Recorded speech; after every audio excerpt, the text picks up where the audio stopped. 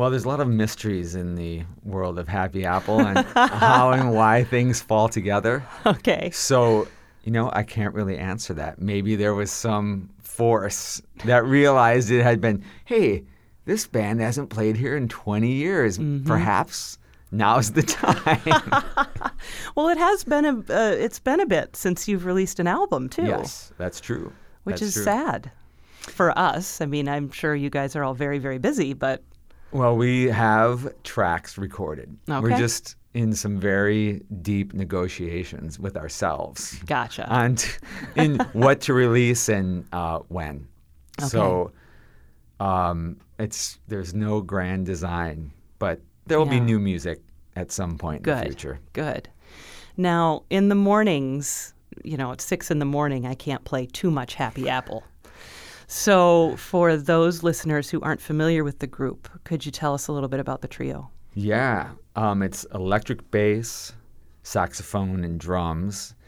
And it really covers a lot of different bases musically. There's if you like melody and songs and fairly concise songs, that's a part of what we do. And we also have longer exploratory pieces where we have no idea what's going to happen. And there's a lot of rock influence, but there's a lot of swing. So if you like backbeats, but if you want something swinging, we kind of touch a lot of different bases. And our different albums have different elements of that.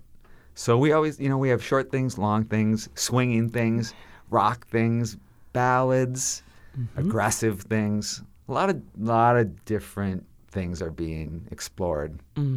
One of my favorite things about Happy Apple is the times when you're doing a track where you on the bass and Dave King on drums are really holding something down in terms of there's a very clear harmonic structure. Dave isn't going crazy. He's just keeping time or whatnot. And then Michael is just being Michael. Yes. So it's like free jazz, but not. It's that mix.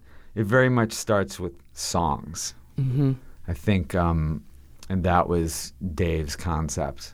Okay. Because he's the main writer in the band. He always has a very clear vision. Okay. Whether it's something that's very exploratory and open or something that you describe.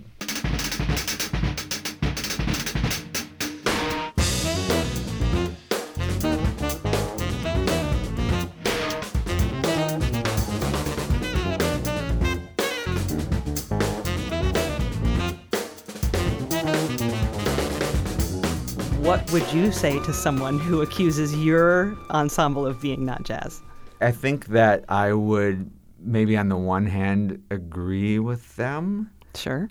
Or at least I could see where they were coming from. But I also know that all along the history of jazz, but certainly maybe from the 50s onward, there were always multiple streams of quote-unquote jazz. And as each decade, there were more and more. There were electric things and acoustic things and so many different things happening simultaneously that there could be fans of one style of jazz that would say that about another style of jazz that was pretty clearly jazz, or at least had strong ties to it. And that I think that's the beauty of the music, is that you can have fans of jazz disagree with each other about what the genre is or should be.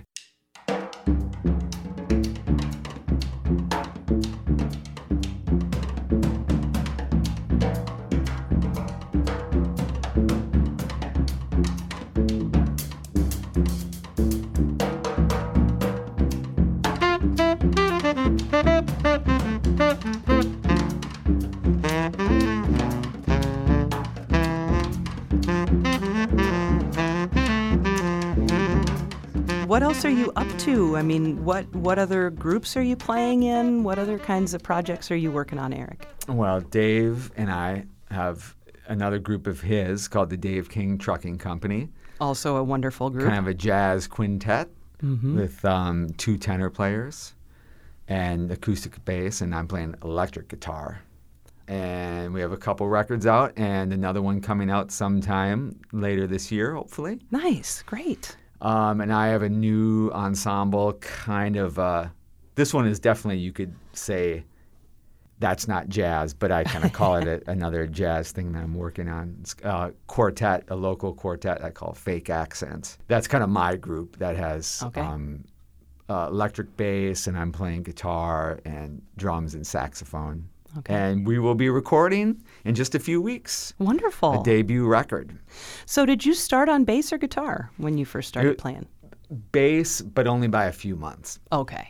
So it was guitar and bass certainly within 6 or 9 months of each other. Oh, wow. So they were always kind of parallel progress. Yeah, no, that's fascinating, actually, because, I would say most of the times it's not that way. You learn one and then the other. But Yeah. Well, that's pretty cool. What do you think that kind of added to you, musically speaking, to kind of learn them both together like that? It's hard to say. I think more often than not nowadays, I look at them as very similar instruments. Like I'm constantly kind of cross-breeding techniques and ideas from one instrument to the other. Sure. So that I don't really separate them too much in my mind, although they do have their distinct roles in ensembles and music. Of course. But it's kind of like in my head it's like a big harp guitar thing where we have guitar strings and bass strings, and I kind of think of it in those ways where somehow trying to access both sonic things and identities in either instrument, no matter which one I'm playing. Yeah. I think that's how it kind of worked out. Yeah.